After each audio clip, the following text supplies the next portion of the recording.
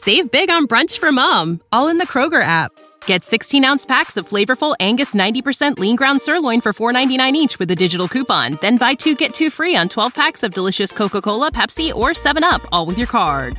Shop these deals at your local Kroger, less than 5 miles away. Or tap the screen now to download the Kroger app to save big today. Kroger, fresh for everyone. Prices and product availability subject to change. Restrictions apply. See site for details.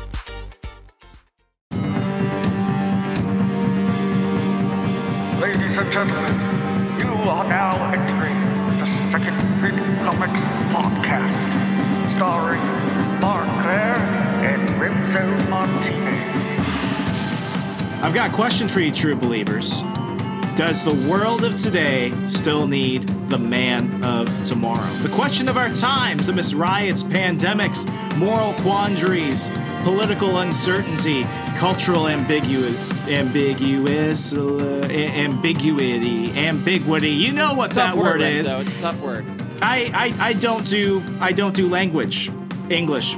It all works out. Anyway, you know what's going on. That was the voice of the miraculous Mr. Mark Claire, and I am your host for today's episode, Remso W. Martinez. You're listening to the Second Print Comics Podcast. Mark, it's been a minute since we spoke. You're back in the good old US of A after spending a little while in Mexico, right?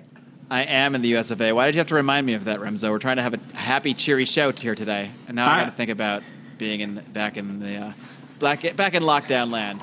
Back in lockdown land, but the weather should be nice if you're allowed to go out. The weather is nice. We are allowed outside the home, at least. And personally, I just refuse to wear a mask when I'm walking my dogs. That's the line I draw. When I'm only around myself and my dogs, come on. They don't have COVID.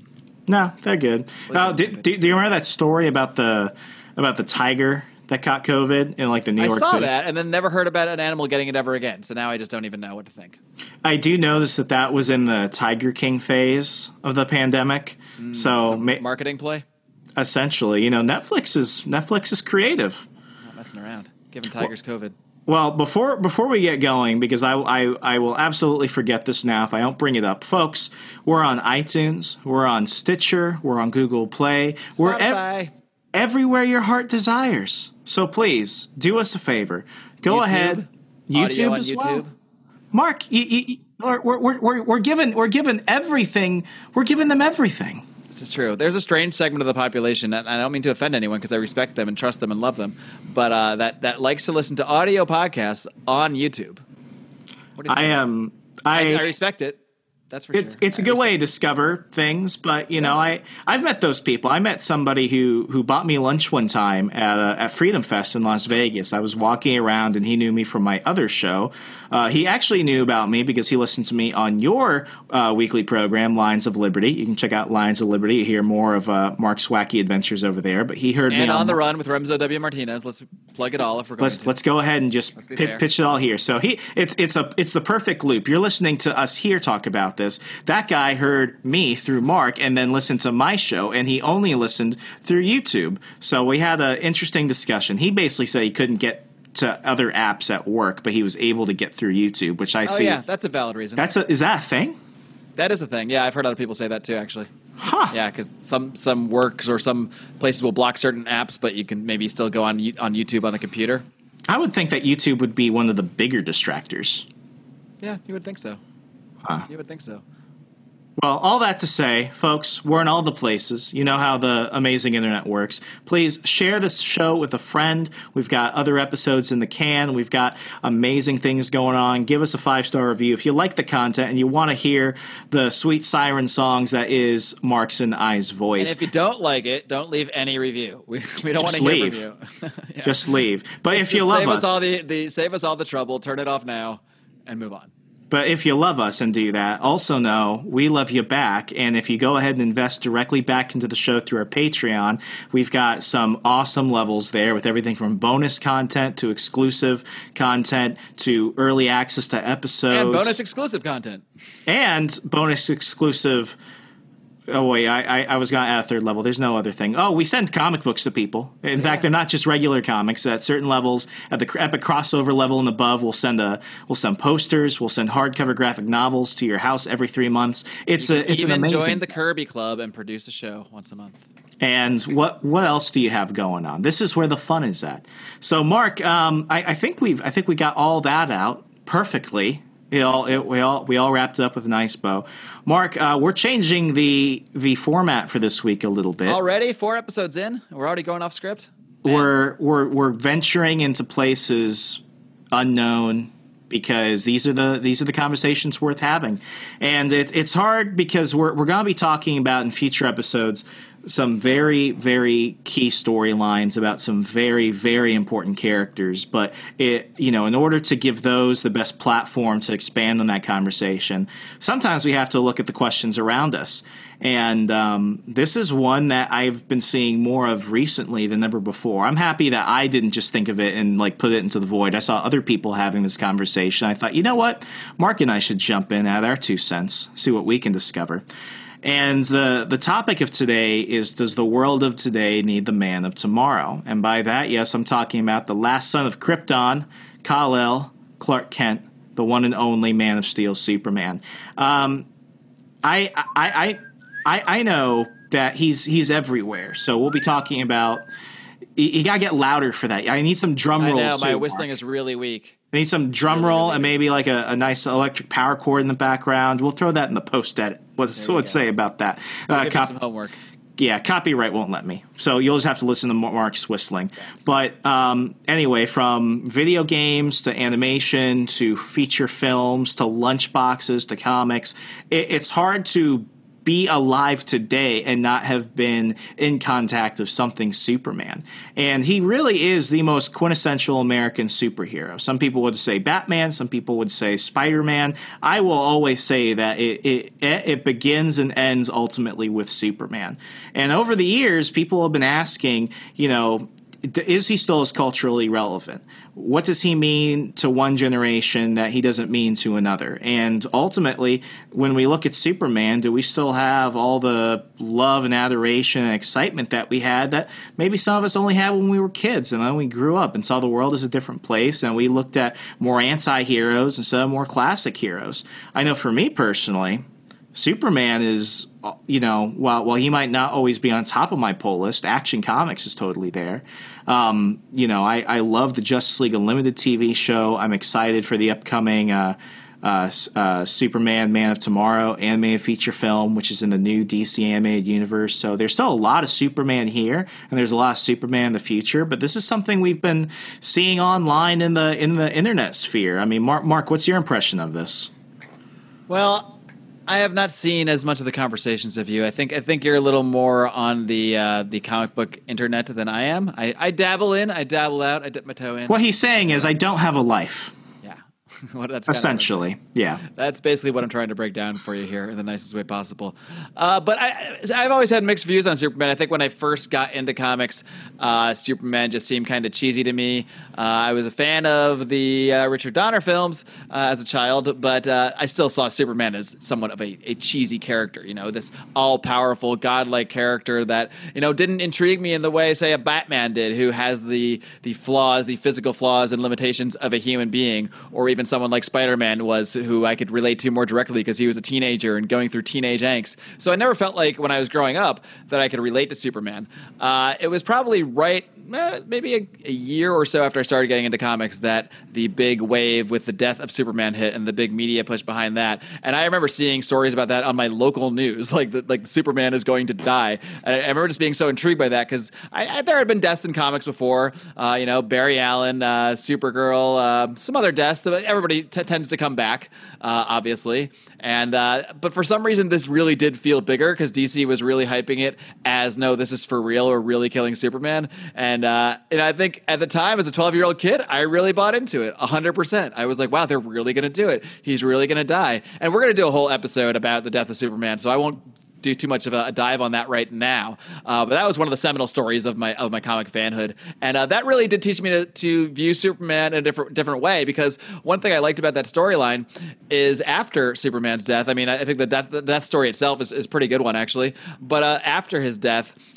dealing with the loss of Superman and seeing how different characters dealt with that loss, those are the stories that I really found intriguing. The attempts to replace him, a lot of the stories you would learn, you can have someone else wear the cape, cape. You can have someone else wear the outfit and even have the same powers in the case of the Superboy Superman, but you can't necessarily replace the person. And you learn that Superman is not about the powers. It's not really about being a super powerful hero. It's about being a good person, and that's really what you can learn from Superman. I think when you really get into some of the good stories of Superman, that's what it always comes down to. It comes down to doing the right thing, regardless of your power.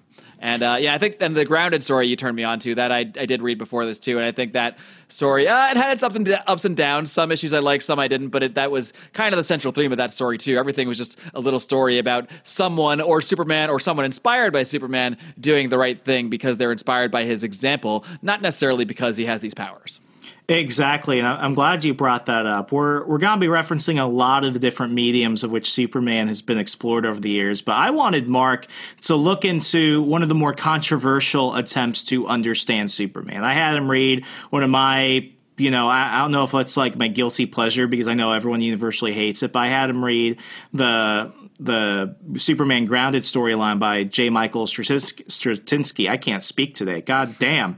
We all have those days. And I recently pulled out some of my stuff from my library, and I reread The Death of Superman. I read J. Michael Straczynski's Superman Earth 1. I reread Death of Superman because we're going to do a little bit more Superman content. But I mean, what we've always seen is that every decade or so, someone tries to really build up that definitive Superman story. For, ironically, Alan Moore, who's not known for his happy-go-lucky stories, he did that in the 80s with his Whatever Happened to the Man of Tomorrow storyline. And he wrote that intending that to actually be the definitive final story of Superman. But what we've seen over the last 30, 40 years is that people have tried to do this in different ways. We had this with what Mark mentioned of Death of Superman. We've had this with All-Star Superman, which is probably in my top 5 at least favorite graphic novels. And Where then do you rank that time that Superman split into Blue Superman and Red Superman?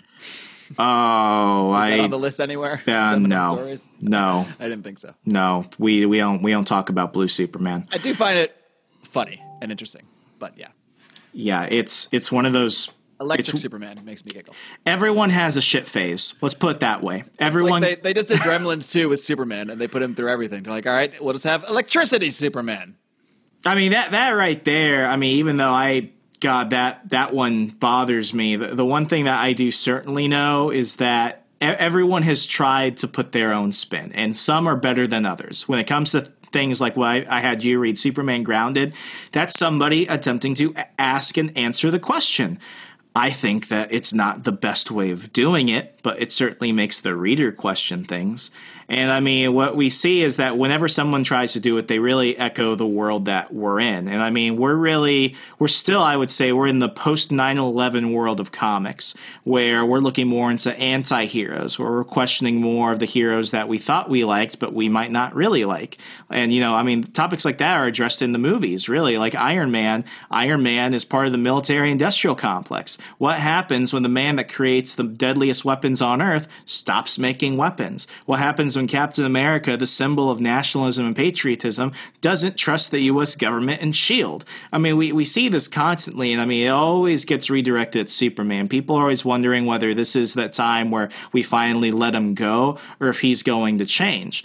And I think for a lot of people, what bothers me is that, and I want to preface this, Henry Cavill is my favorite on-screen Superman. I think he's a fantastic actor. I think I want him to stay as Superman on screen. I just don't think that he was written very well. And we'll jump into that in a little bit, but really, I'm a Dean Cain guy myself. Dean Cain all the way. Dean Cain is definitely cool. I think my least favorite one is the one from it's the one from Smallville. I was not a Tom Welling fan. Yeah, I actually never watched Smallville once, despite the recommendations of many, many people. It's just one of those shows that you're always like, maybe I'll watch it someday, and you never do. You never do. Now it's been too late. I mean, I could. It's not too late. I only watched it when it was on because that was the only way I could see a lot of these stories and a lot of these characters. And in many ways, without that, we don't get like the CW Arrowverse that we have now. So I have to give Smallville some respect. But to kind of keep it going, I mean, people constantly wonder whether or not he's relevant or not. what do you think about that? Do you think we're in another phase where, with everything going on, especially right now in current time, and we're recording this at the end of July, if people are going to read Superman, it's almost like, this is almost too utopian. Oh, this is almost too perfect. This is a hero that doesn't really represent the type of heroes we're looking for. Well, it's kind of interesting. I mean, it almost seems like every cycle, every decade, it might seem like Superman is out of date, is behind the times. Going back to even like Watchmen and introducing that type of superhero story, looking at things in a more dark and gritty way, looking at heroes as, less than perfect beings. Superman probably around that time might have started to seem out of place. And then we all know how kind of grim and gritty and violent a lot of the 90s comic books were. Again, you could say Superman seems out of place there. But for some reason, this conversation keeps coming back, and people always seem to care, whether it's a new Superman movie or, these Henry Cavill movies did really well in the box office. I mean, I think a lot of fans have criticisms, but the fact that they have criticisms shows how much they care. If you didn't care about the character, people wouldn't be raving about the writing and about certain things that the character does. And I have my problems with some of the films, but I really like Zack Snyder's overall vision, the way he views things. Not everything he does along the way, but I think he's got a tremendous creativity, and you can tell that he has a love for the characters, even if he has a different approach to the characters than I might want to take. You can tell that's there. So I definitely respect and Cavill as an actor is just fantastic. I mean, I don't think you can really argue with that. Any of the flaws, like you said, are probably in the writing there. But I think the fact that the character always draws attention, there's a reason for that. He's an iconic character, and I think the opposite of what you might think, that the character becomes more irrelevant, that the darker the times get. I mean, you could say that the times right now are the darkest they've ever been. Maybe it always feels that way to an extent. But the character remains relevant always because, as I said earlier, when you strip away the powers, you strip away the cape, the Superman stories, again, always come down to doing the right thing. And maybe that is why the Man of Steel movie is a point of controversy, because it can be argued whether Superman did the right thing by actually taking a life, which is one of those cardinal things that Superman that came out, by the way, that came out like 7 years ago. So if you're screaming spoilers, Mark, spoilers, that's your fault. People really get up and tight about spoilers from 7 years ago. There probably are people. People get mad when you bring up things that happened 30 years ago. It's just how the internet works. But I totally agree. And two of the main stories we're gonna be touching is Grounded by J. Michael Straczynski and All-Star Superman by Grant Morrison. And I mean, both of them ask the same question. They come to very different answers, and depending on which one you kind of lean on more, you kind of get a fuller picture of how it's done when it's done well and how it's done when it's done sloppily. People look at Grounded, and Grounded was sadly one of the first Superman story arcs I started reading when I was aggressively starting to get into collecting DC comics in 2010, 2011, and you're young and you. My God, it was it has its highs and its lows, and I would certainly never say that this is the first one you should read, but if you like Superman, it's one that you can't ignore. Basically, to kind of give some context, and it might get a little confusing, but hang on. Essentially, Superman's been through a lot of shit around the time that the story starts. He was able to grow back the small, shrunken city of Kandor. And what you have is that the Kryptonians... I love just little lines like that just, if you don't know the story, make no sense at all. You're like, hell yeah, he's able to grow back. Moving on. It's like trying to explain Mojo World. Somebody is walking in the background while the person listening to this is listening to this out loud, and they're just thinking, what the hell are you listening to? So anyway, because I like to say it again, Superman is able to unshrink the shrunken city of Kandor. Did they have to change the name of it then? So it can't be called the Shrunken City anymore. Now it's just well, they called it Krypton on Earth. That was the storyline. So it's Krypton on Earth. And basically now, because they're under a yellow sun and they're back to full size, all these people have powers. And while Superman tries to connect with them, things are kind of uncomfortable for him because he doesn't really have anything in common with them culturally. Why? Because he's an American dude from Kansas who lives in the city and happens to, be an orphan from this lost planet. So even though he's excited excited to encounter them, he's also, in this position where it's like he's split between two worlds. And even right before that was the Final Crisis event. At this point, Batman is dead. Wonder Woman is kind of tired from everything. A ton of heroes are dead. Both Flashes are back. So all this stuff is happening. So by the time the world sees all these Kryptonians flying around, some are excited, but some also think, dang, is this the final battle where we just survived the collapse of the universe? Are these flying freaks going to take over? And long story short, things don't end up working out with New Krypton on Earth. So what they do is they essentially get this moon, or they create a planet from scratch. I forgot how they do it. And they establish New Krypton. And at this point, Superman is afraid that they might potentially become a threat one day. So what he does is he leaves Earth. He says, I'm done, Earth. I'm done with Earth. I'm done protecting you. I have to go. And he goes to New Krypton. And just like any fledgling democracy, what do? They make Zod leader. That's right. I'm talking about General Zod, because that makes so much sense. Things don't end up working out. Flash forward, I'm pretty sure New Krypton ironically blows up, and all of them end up disappearing. They end up somehow shrinking again, or getting trapped in the Phantom Zone. Things are not good. So at this point, that one lady at one point in the story uses against Superman. He's like, "You've been on 3 planets and 2 of them have blown up. What are we thinking?" Like, yeah. So we're next if you hang around here. People are not happy, and they're like, each time Superman tries to do something good, something bad happens. And I want to preface this, and we'll jump into a little bit of this. Sounds like my life for him. So that's sad. Well, hopefully we'll get no, things are going to get only more pathetic and sad. Anyway, so things are not good for Superman. But basically everything we brought up, it's like, is he too good? Is he too moral? Does he make things worse? Does he have a place in the world? I want to say that really, if there's one character that really views Superman the way that a lot of critics view him, it's really, correct me if I'm wrong, it kind of sounds like Lex Luthor logic. Yeah. I think you could say that. And I think that's always been something. So, we see this through stories like this, and we see it through his visions. Through Superman's visions of what he thinks he can do and what the world can do. We see this through his villains like Lex Luthor. And now what we're getting with the Grounded story is really J. Michael Straczynski's way of trying to answer that. And he does it through a series of vignettes in the Grounded storyline. And it's just...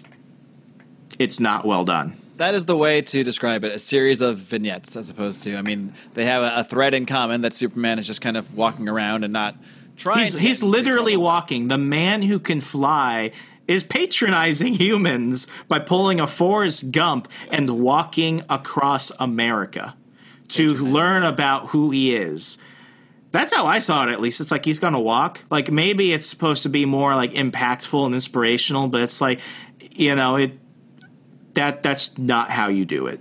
It's like Forrest Gump, but walking, which is even more mocking, because it's like, come on, we know you can fly as fast as the speed of light. Give me a break. Yeah, it's like the man who's on the spectrum is running nonstop, and you're going to do this? Not cool, Superman. So obviously his PR is just not great. Mark, can I give us a lowdown? What stories popped out to you? What was your impression? And does this do a good job of answering the question, does the world still need Superman? Oh, wow. Well, I did like it at first, I would say. Like, I kind of like the concept, the overall concept of Superman, as cheesy as it is to say out loud, of Superman just going on a walk to find himself. When you say it, it's much funnier than when you think it. Like the Shrunken City of Kandor. Just like the Shrunken City of Kandor. Yeah, that probably looked like a perfectly rational thing to have in your notes. And then you say it out loud. You're like, what am I doing with my life right now? What exactly am I talking about? Is this what I'm doing? Support us on really? Patreon, yeah, please. What we're trying to say is please support us on Patreon, because we are putting everything we have. Basically, I'm betting my entire future on this podcast. So I hope that's not too much pressure, but please head over to Patreon. I promise if you're like at the level where we send graphic novels, I will not send you this one. I'll make that promise right now. But I did like the idea. I didn't like one thing that annoyed me is how every issue started, at least in the trade paperback where I read, with Superman above the earth looking at a picture of, I think it's him and Lois. The picture kind of looks weird though, because it doesn't really look like him. but I don't know who else it could be. But that's who it's supposed to be, right? That picture he's looking at. Okay, I will straight up say this. I hated the artwork. Yeah, the artwork is not a high point of this. The cover art, which is not done by Alex Ross. I forget who does the cover art. The cover art for the whole series looks really good. Then you look inside and you're like, this is sloppy. Yeah. The art does not stand out in any way, shape, or form, and often leads to confusion, to be honest. But I mean, I like the idea behind the story. But I don't think you need 7 issues of this. You only read the first volume. There's a second volume I didn't tell you about. There's more Grounded? There's a second volume of this. Oh, my Lord. Yeah. And then the series ends. Yeah. Some of the stories I didn't mind. Some of the stories I kind of, I liked. This could have been one issue, though. Honestly, one issue where you show little different snippets of him going around and affecting people's lives. I don't need to see it over and over and over. The one thing, I've been saving this rant. I've had this rant up for a while. Oh, spill it. At one point, so Superman is in this neighborhood, and then there's these guys, and they're like they're selling drugs, and so Superman's like, "Hey, I heard you're selling drugs around here. You shouldn't be selling drugs." And they're like, "Hey, man, we're just trying to make our way in life." And I'm like, "Yeah, that is what they're doing. They are trying to make their way in life." And Superman proceeds to destroy their private property and burn down their houses. These innocent drug dealers who maybe they're not innocent people, but they are what's worse, saying innocent drug dealers out loud or the shrunken city of Kandor? I don't know. If the innocent drug dealers lived in Kandor, in the shrunken city of Kandor, that would be prime. Innocent drug dealers in the shrunken city of Kandor. That's our next album title right there. But these people are not harming anybody. They are simply supplying a product to the market. They are not violent individuals. If anything, Superman is the one using violence against them. I just took a real offense to Superman just destroying these guys' house. Obviously, these guys are down on their luck if they're dealing drugs. Now you've burned their houses, and it shows these guys running in with like buckets trying to put out the fire. Like, you're destroying these people's lives, Superman. That's not very Superman-like. He just brought down the property value so much in that neighborhood. Yeah, what about that? What people in the neighborhood? Oh, a couple houses just burned down. Superman destroyed them because they were dealing drugs here. Oh, okay, cool. Well, then, I'm not going to live here. And this is the real meta-narrative. Like, the kid that told him what was going on, he's like a 7-year-old or something. Superman goes over to him, and he's like, "Hey, you tell me the next time they're here, and I'll come back and deal with it. And I'll do it again." And it's like this destruction again. That is so meta. As a kid, I might read that and I think, "Oh my gosh, Superman's my friend. Superman's gonna protect me." I'm reading this at the time as a teenager, and I'm like, Superman's like the government. This is terrifying. Only more powerful. Yeah, only all powerful and actually kind of infallible, except for his decision making at times. It's a real meta god narrative right there. Yeah, big time. So that pissed me off. That made me angry. There's a couple, but I like the overall. I don't know. I wanted to like it more than I did. Let's put it that way. There's a couple stories that I just found atrocious that had no place existing. Like the alien one with the little aliens. On my list of ones I hated, that's not the one I hate the most. Is that the one where the alien took over like the guy's body and he was fighting Superman? And no. So basically, this the alien family. That's So basically, he's in like Nevada or something, and he finds this little town that shouldn't be there, but it's there. And what he finds out is that these little alien midgets have basically been disguised as humans, and they're living there. And much like Superman, they're refugees. Their planet blew up, and they're just trying to live normal lives. And Superman basically like shames these aliens because they've got this miraculous technology that can like cure cancer and shit like that. So he looks at them and he's like, "You're here. You should do better. You should do more for the world." And they're like, "Why should we do this?" And somehow, Superman's dealing with some other dude. The dude I'm really painting with broad brushstrokes. Basically, there's this guy that comes into town. Guy gets hurt. The aliens don't know whether to let him die or not. Superman's like, "Use your technology, save him." They save him, and they're like, "Okay, Superman, we're done now. Can we go back to living our lives?" And Superman's like, "No, you have to do more." And they're like, "Why?" And he's like, "Because you have to." So what these aliens do is they create this factory. And I want to point out, what we're seeing right now is something that could have implications on the entire DC universe.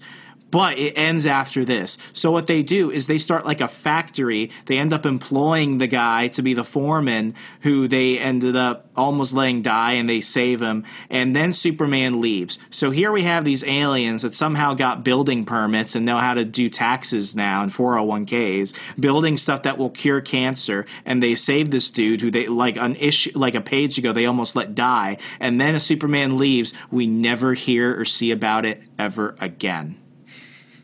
So not only is he like shaming these aliens who, in a world full of Lex Luthors and other crazy shit, probably have the right to be left alone. People just trying to get by. Aliens just trying to get by. I get the message. Well, he's basically it's an immigrant narrative in a way, and I understand what it means. If you're going somewhere and if people are going to somewhat judge you in a way, the best thing to do is to put your best foot forward. I get it. Join the world. Be part of it. Make it better. That's a beautiful thing. It's just done in a terribly shitty way. Yeah, I guess that's kind of a theme in a lot of Superman's interventions, that innocent people or people that are just in a tough situation often get shunted aside as if they're the worst thing in the world, as if they're worse than Lex Luthor, who still walks free. He's still there in Metropolis doing who knows what during all this. Yeah, and I want to point out, this is supposed to make Superman more human and make him seem more accessible to people. All he's doing around is just kind of being a dick. Pretty much. Yeah. And then there's a couple stories in here that also just, I mean, the Lois-centric story where all she did was go and visit her like ex-boyfriend from college. That leads to nowhere. Oh my God, that was just, I was like, this is the whole issue. This is the whole issue. And and then she's just talking to his like his housewife.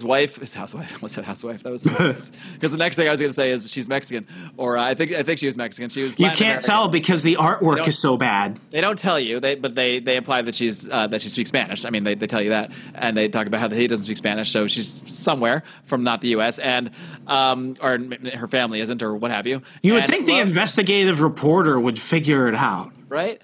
And at some point, Lois says, like, oh, yeah, I won a Pulitzer for my work on urban development. So it's like, what are you talking? Why are you telling her this? Like, that's like Hillary Clinton pulling out the hot sauce. Exactly. It was such pandering. I'm like, first of all, why is Lois bothering pandering to this, like, this new wife of her ex-college boyfriend? Why is she even there at their house? That's already weird. Like, who goes and hangs? Maybe some people are like that. I don't know. I'm probably not going to my college girlfriend's house with this. No. Oh God, no. Their current wife at any point. Her current husband. Yeah. Anyway, you know what I mean. Yeah. Weird. And then the last story, at least the last story in this volume, I didn't know it kept going, which makes sense that why it ended this way, because I was like, this is a weird way to end a story arc. But that whole story with Perry White and the guys, they had the picture of Superman with a woman, or with Lois Lane, and it was weird. Basically, you've got this blogger who's like cribbing stories from the Daily Planet, and instead of just outright suing the kid, Perry Wright writes him this email, and then he publishes an editorial about like the ethics of journalism and how people like that blogger are making everything worse. And then he publishes it, but he sends the letter to the kid before he sues him. And basically, through Perry's old newspaperman ethics and courage and all this other stuff, the blogger quits. Right. He just ends it. And it's moments like that where we're supposed to see the people affected in the world, trying to live up to this great example that Superman's trying to figure out. But it's all just – this is like Hallmark movie bullshit. Well, and then Perry White, the most ridiculous Hallmark part of this is then Perry White says, and then when you're done, or after you quit your job, I want you to apply for an internship here. And he's like, what? He's like, you want me to work for you? He's like, yeah, even though you're a little rough around the edges, I can see you got the fire and the gusto for this business, kid. And then so now, of course, he's going to get hired by Perry White in the end. So. And do you want to know what comes out of this? Absolutely nothing. Absolutely nothing. Absolutely nothing. Yeah, I mean, what started off as I liked the idea behind the story, but man, it just kept going and going. And I guess the story I didn't hate the most was the one I really didn't mind, the one with the kid standing up to like the abusive dad. I mean, it was a little cheesy. It's a story we've probably seen a million times before. But doesn't Superman threaten to kill him too? Not kill him, just hurt him or something? Well, okay. you can tell Superman was like going at this guy in a rage and could have just killed him, obviously. But instead, he does the right thing, takes him to the police department, and then the police are like, all right, well, we got everybody's statements. They're probably he's going to go behind bars for some amount of time, probably, but then he'll be out, and they should just get a restraining order. So then Superman tells this kid who used Superman as an inspiration and stood up to this father and really got the shit beat out of him. Man, there's like a really violent scene where he got punched in the face, thrown down the stairs, and then he fell on the stairs and hit his chin on the steps. So this is so violent. I was like, wow, this is really Superman saves really nobody. Yeah, ultimately, he just causes more mayhem wherever he goes. But yeah, when Superman's going to leave, he's like, all right, kid, here's a phone number. You're going to call it every single day. And I want you to make sure you call me every day, even if it's just to leave a message and say how you're doing and say hi. But it's just, if one day goes by when you don't call that number, he turns to the father. He's like, I'll be back. And he's like, so I'm going to burn it with his like eyes glowing. He's like, yeah, I'm going to burn you alive, actually. If not just if you hit the kid again. Like, that would be one thing, all right, if you're just threatening the bully. If this 8-year-old, 7-year-old, whatever kid forgets to call me, I'm coming. What if you're going to really trust your entire idea about how you're going to treat this other person now, I'm not trying to stand up for the abusive father, obviously. At all, no. That's... Be clear. Yeah. However... You already stood up for drug dealers. You can't go this far.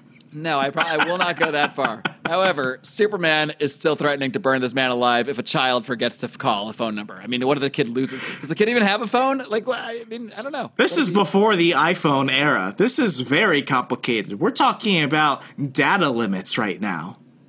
Yeah, that's right. Serious stuff, my friends. Serious issues covered in Grounded here.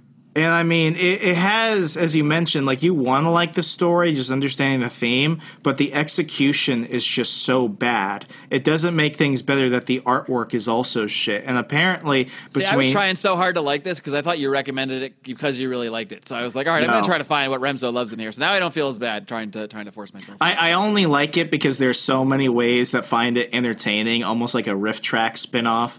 But this is really an example of a great question and a good opportunity done poorly. And there are only really two parts of this entire story that I genuinely say this is good. And one of them is so completely, I won't even say homaged. It's just straight plagiarized in the worst way. And I'll get into this in a second.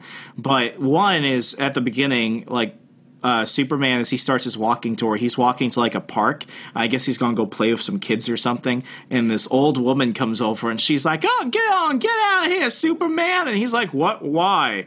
And she's like, everywhere you go, monsters show up and people show up and things get blown up. I love your impression of this old lady. I mean, it's the most I could do. That's what I heard as I'm reading this. Monsters and fighting and robots and all sorts of things. Whenever Superman goes, there's all sorts of stuff's going on, so we just can't have that. And what's the moral? What's the takeaway from this? I don't know. Superman. I don't know. I think this old lady's right. Everywhere he doesn't even answer it. He just he's just like, huh? Yeah, good point. I'll leave the sky. He's like, yeah, I guess you're right. I will never go to a park or public place again. Now for me to go to more parks and public places.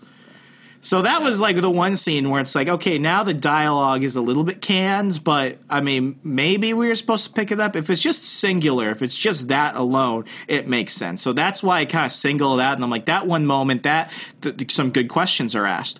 It has nothing to – this is a story of stories that add up to literally nothing. It might as well not even matter. And this is what bothers me. I think every artist, should be able to pick up the themes of a character or series and readdress them to remind readers and maybe update them a little bit. Even when you homage certain events – like, I'm okay if I recognize something. I'm like, oh, another writer did this. Or even the movies, oh, this other movie or this other director did this. That's fine. It's one thing to do it and homage it. It's one thing to do it and make it worse. And I'm talking about the woman who's about to jump off a building. Right. I forgot about her. Yeah, that was some risky business by Superman right there. Yeah, you want to give a rundown of that one? Yeah, so basically this chick is about to jump off the edge, and Superman's like, all right, I'm going to go talk to her. He talks to her, and basically she makes him promise he promises her that if she jumps, he will respect her. He won't stop her. And she basically makes him promise that. So he's like, "Look, I'll come. I promise I won't use my powers essentially to stop you from jumping. Like, I just want to talk to you." And she's like, "Oh, you're just here to take me down because you're so strong. You're going to use your power to stop me, big Superman, whatever." And he's like, "No, I'm like, all right, fine. I'll promise not to do that. You know, if you jump, that's your decision." Which is, boy, as a health practitioner, he is not. I don't know if Superman has had any training in how to deal with suicide, potential suicide victims. I have not, so I can't say this is the wrong strategy. I feel like it's not. I feel like it's basically saying do what you want is not the avenue you want to go, even if it's some type of reverse psychology stuff. Yeah, so he does talk her down ultimately, and then I think maybe the police chief or someone asks like, Superman, would you really have not saved her? He just kind of looks back and he's like, he kind of leaves it open ended, like I don't know. It's hard to believe he really wouldn't save her, right? Like, come on. This is Superman acting his most not Superman-like. Yeah, he went to find himself, and he seemed to lose himself. Yeah, and I mean, we covered the whole gist of it. This story, it's worth reading only because you could see how not to write a Superman story. But I mean, really what was done in Grounded was really mirrored in All-Star Superman, which is a limited series outside of DC continuity that was done in the early 2000s. It won every award out there for writing, for art, for whatever. It's only like 10 issues or less, and it is basically everything that Grounded tries to do, but does it in a way that's right.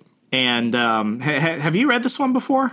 No, All-Star Superman I have not read. That was a last-minute change-up because originally we were going to do Grounded. So I didn't have time to get to that one. But so I figured you can just sell me on why I should read this story. Yeah, I mean, this will be spoil it too. That's okay. I will do you one better. I will give you my YouTube login, and I have it purchased under my YouTube movies. I'll let you watch the movie. Okay.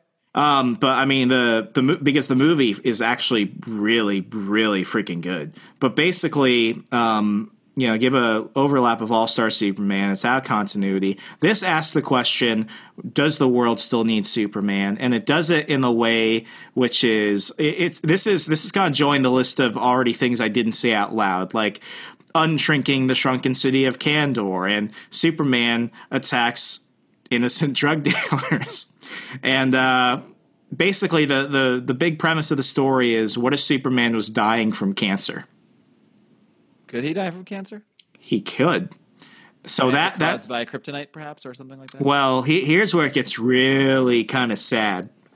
At the beginning of the story, Dr. Quentin is this character unique for the series. He's a big super scientist, almost like a Mr. Fantastic, Doctor Who type of guy. And he's going to basically take a manned mission to the sun, but not directly like land on the sun, because that's impossible. They're basically going to do more field research by getting as close to the sun as possible.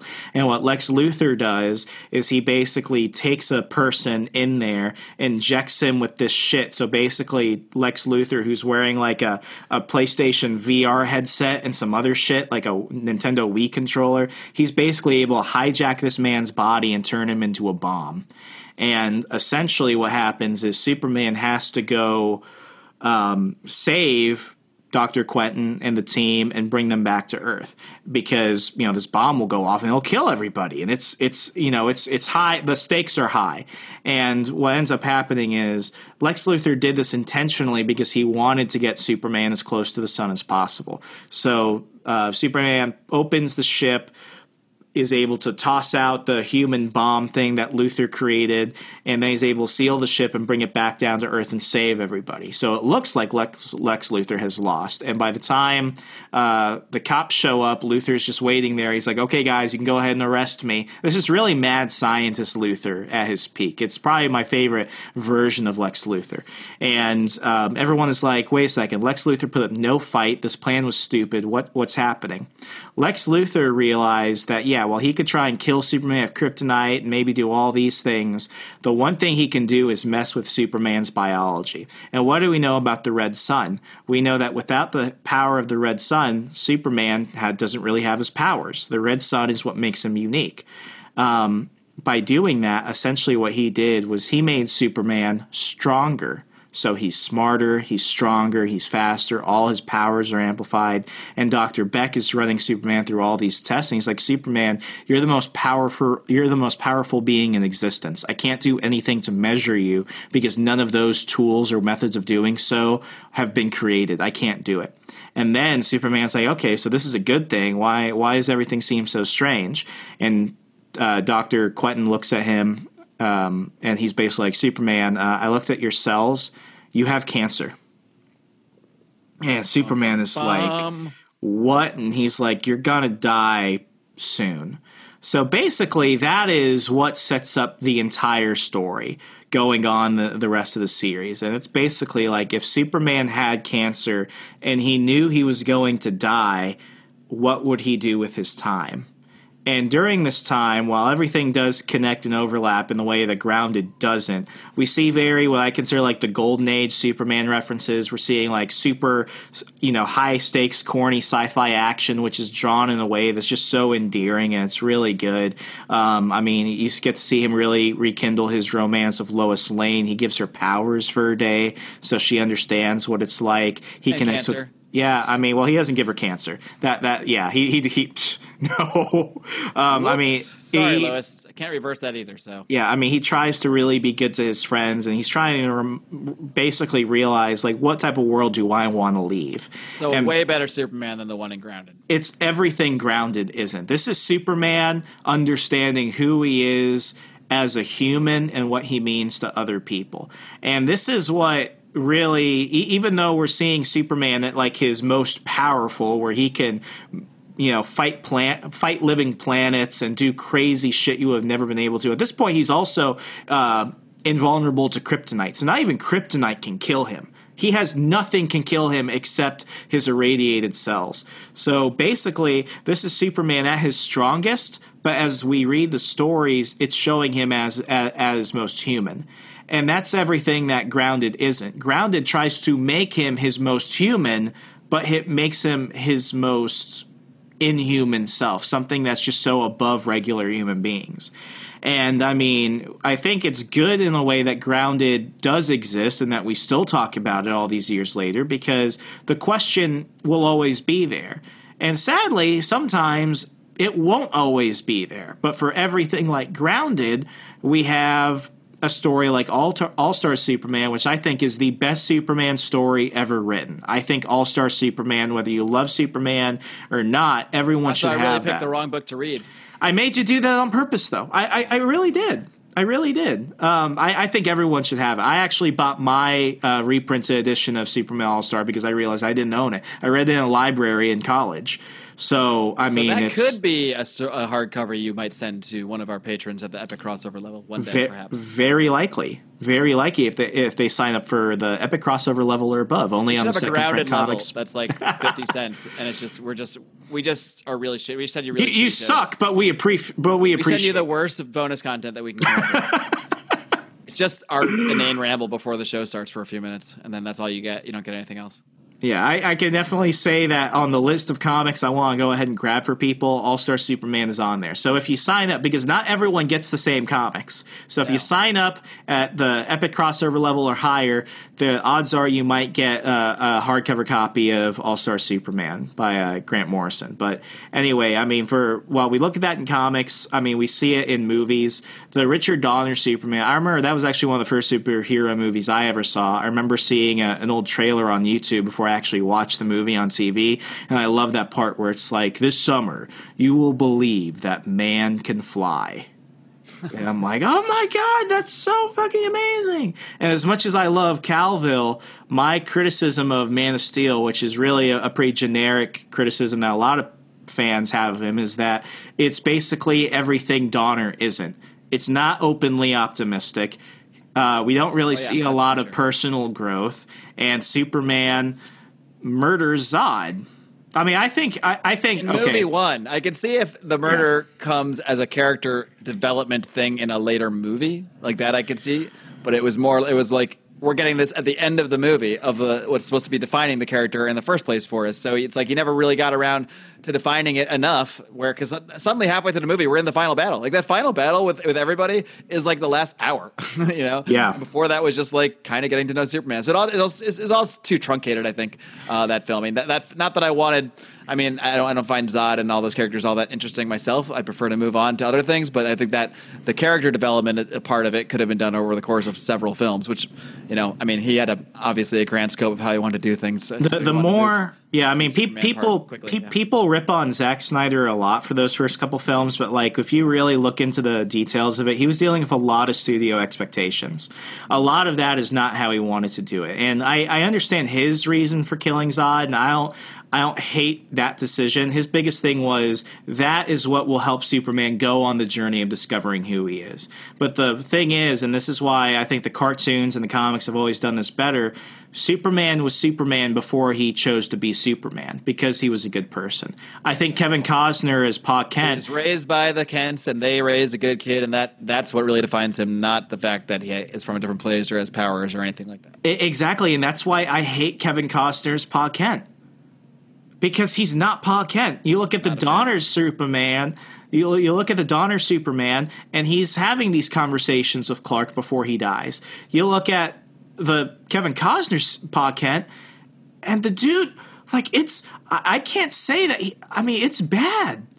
He's saying, "Oh, let people die. Keep to yourself. Don't save me. Keep to yourself. Don't be Superman. Keep to yourself." Everything Pa Kent is supposed to be, he isn't. Right.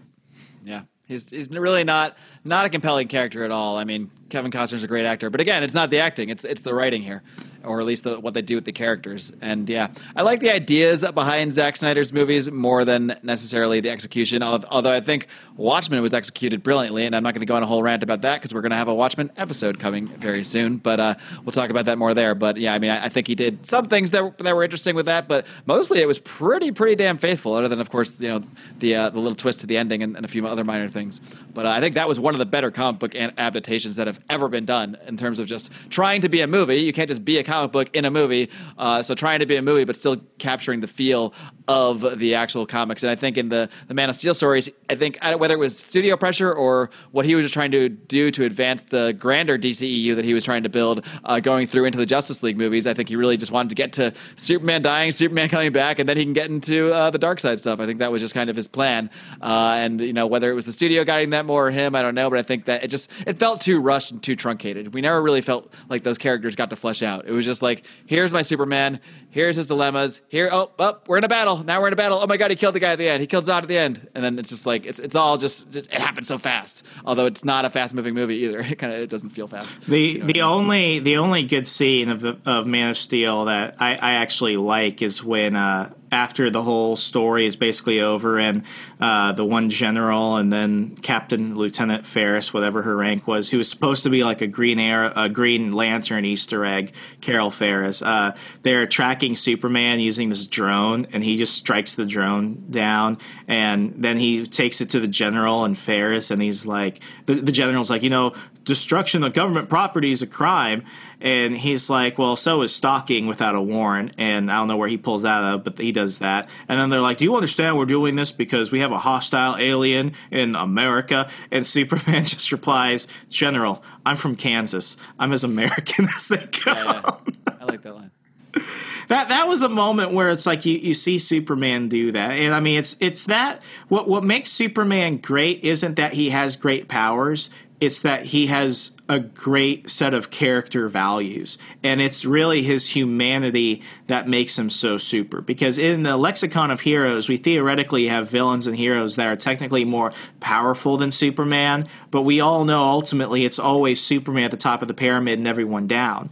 And ultimately what makes him such a force for change and a force for good is that he is who he is. It's who he is in his heart that is expressed through his actions. That's why when we see versions like the Injustice Superman in the video games, who Snyder took a lot of inspiration from, when Superman is evil, that's why we feel so wrong about it, because we look at him and it's like, no, it's so right how it's being done. It feels so wrong when that's where those movies were going. I mean, that's why they had the Vision and everything. Superman's vision with the Flash trying to come back and warn him. That was all the direction that he was going with those Justice League films. And spoiler alert, maybe it's the direction they'll still go if the Snyder Cut picks up and becomes a thing, becomes a really big thing, and they keep going with it. Yeah. So I think we've covered a lot, and I really want to sum this up with, I mean, every generation is going to have that question. Some authors will do it better than others. How pop culture sees Superman will always be a little bit different, but ultimately we always know who he is, because when we ask the big question, does the world need a Superman? We always ultimately come to the same conclusion. It's yes, because in this fictional character, through this really what I consider the great American mythology, Superman is the best of us. He will always be the best of us, and we know why. It's not because of his powers. It's not about where he's from. It's not about the villains and obstacles he faces. It's ultimately somebody with a great opportunity to do something great because he was a good person before he was ever a good superhero. Yep. Bingo. Nailed it. Yeah. And any last thoughts? Any last lingering thoughts? Well, what do you think? Do you think Superman will always be in vogue even when he seems out of place for the times? Yeah. I genuinely think, though. One, because it's a hot property. You've got people like us who will always spend money on him. But, I mean, there's a reason why, like, other heroes have come and gone. Like, okay, I'll use Spawn as an example. Spawn hit issue 300 a while ago. Big record for independently owned comic title. I wouldn't say that Spawn is necessarily a big brand or a big figure in popular culture. I won't. Notice how he had a big splash and everyone thought he was basically going to be like the anti-Superman in a way. I mean, he had a movie and a cartoon and he was in games and stuff. But really, I want to say after the year 1999, it's kind of gone downhill. We're still watching Superman. We're still reading him. I mean, he's getting a TV show, Superman and Lois, on CW in a few months. Hopefully when they can start filming because of the whole pandemic and stuff. And now we're going to have the upcoming Superman Man of Tomorrow animated film, which is another origin story. So, Origins. People want it for this reason. I think these classic characters, there's always going to be a desire for them. Even when there's burnout, that desire comes back. So, I mean, there was probably some Spider-Man burnout after all the Tobey Maguire movies, then followed right up by those amazing Spider-Man movies. But Spider-Man: Homecoming is huge, and now we're back again. Because even when the movies falter or a certain story might falter, the characters are iconic, and the characters are, at this point, characters like that are so deeply embedded in the culture, and not just like in nerd culture. Like Spawn is known by you and me and everybody, probably even anywhere close to this culture. But it's not known by my dad. Doesn't know who Spawn is, But my dad knows who Superman is, knows who Spider-Man is, knows who Batman is, and probably knows what those characters generally stand for. It's more so than just character recognition. It's that people actually understand the deep meaning behind these characters, and that's why there's always uproar when you see drastic changes to a character, or like whether it's Superman killing Zod or Batman just like using a machine gun in a movie. There's outrage because it goes against what people believe the characters are fundamentally, like deeper than any creator, deeper than any writer could ever take them. Even if a certain writer goes in an entirely different direction, the fundamental character of these characters is deeply embedded in the culture, and that is pretty much when you know something is not going anywhere. It's simply iconic, and there's no bigger icon, quite literally no bigger icon in comics than Superman. So he ain't going anywhere. I think that's safe to say, and the stories aren't going anywhere. Ultimately, and I'll say two things. One, if Superman's not popular, neither is Batman. They are so attached at the hip. It's the ultimate yin and yang. That's why, like, when they do their joint title, Superman, Batman, the world's finest type of stuff, that's why it's so good. So I think in a world where Superman's not popular, Batman won't be popular. In a world where Batman won't be popular, Superman won't. But I'll definitely say this. We'll still be making Superman movies and comics and video games and TV shows 10 years from now. I'll put money on this statement. I do not think that popular characters right now, such as Iron Man, have that possibility. And I say that. Agree. Yeah. Yeah, I say that because really, Iron Man is and will always be defined by Robert Downey Jr. Exactly, yeah. Iron Man in the comics, I didn't like the Iron Man comics growing up. And even the comics out now, I don't like the Iron Man comics. I've never found Iron Man an interesting character in the comics. But in the movies, I mean, Robert Downey Jr. has taken that character and turned it into like you said, he defines the character now. It's the reverse thing.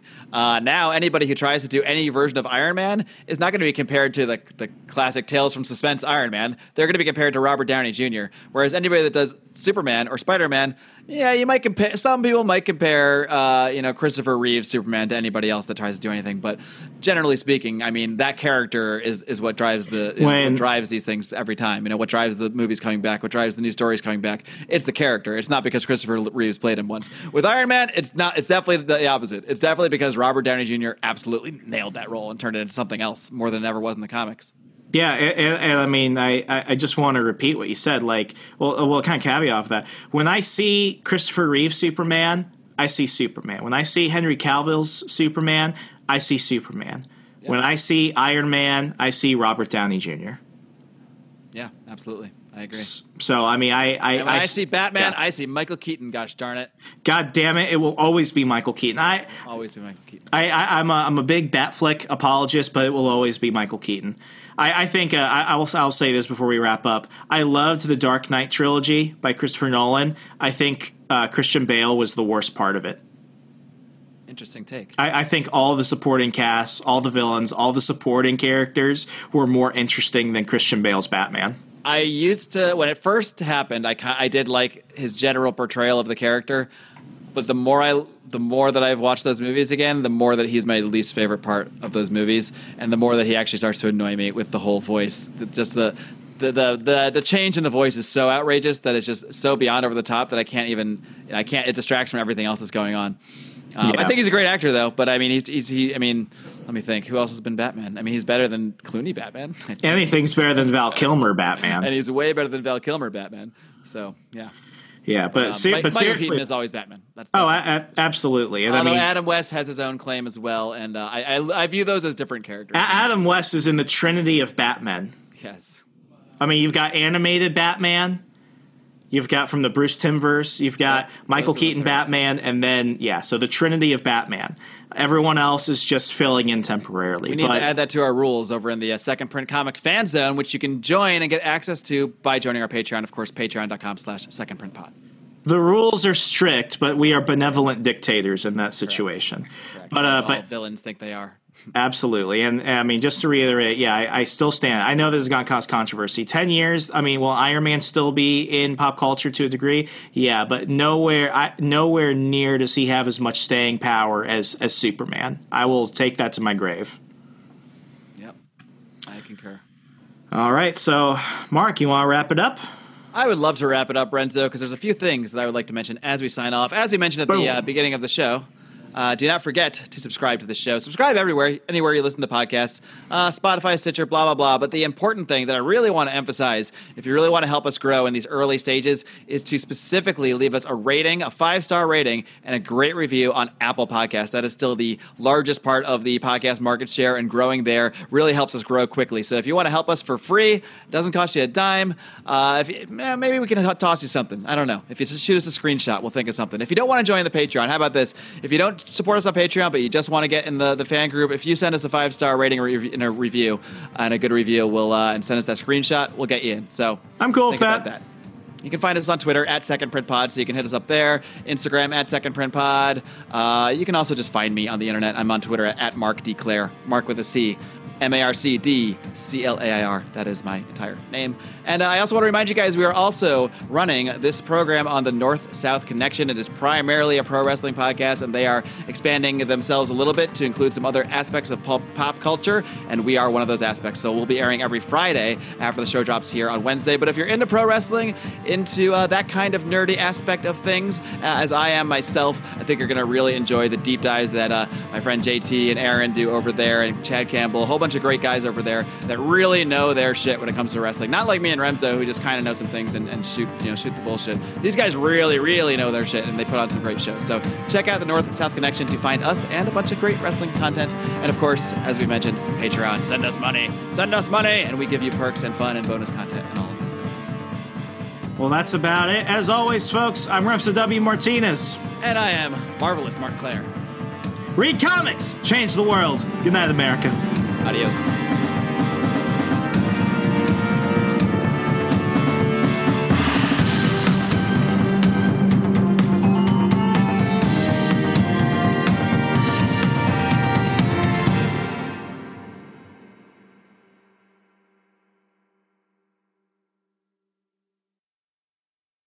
of being upsold at gyms?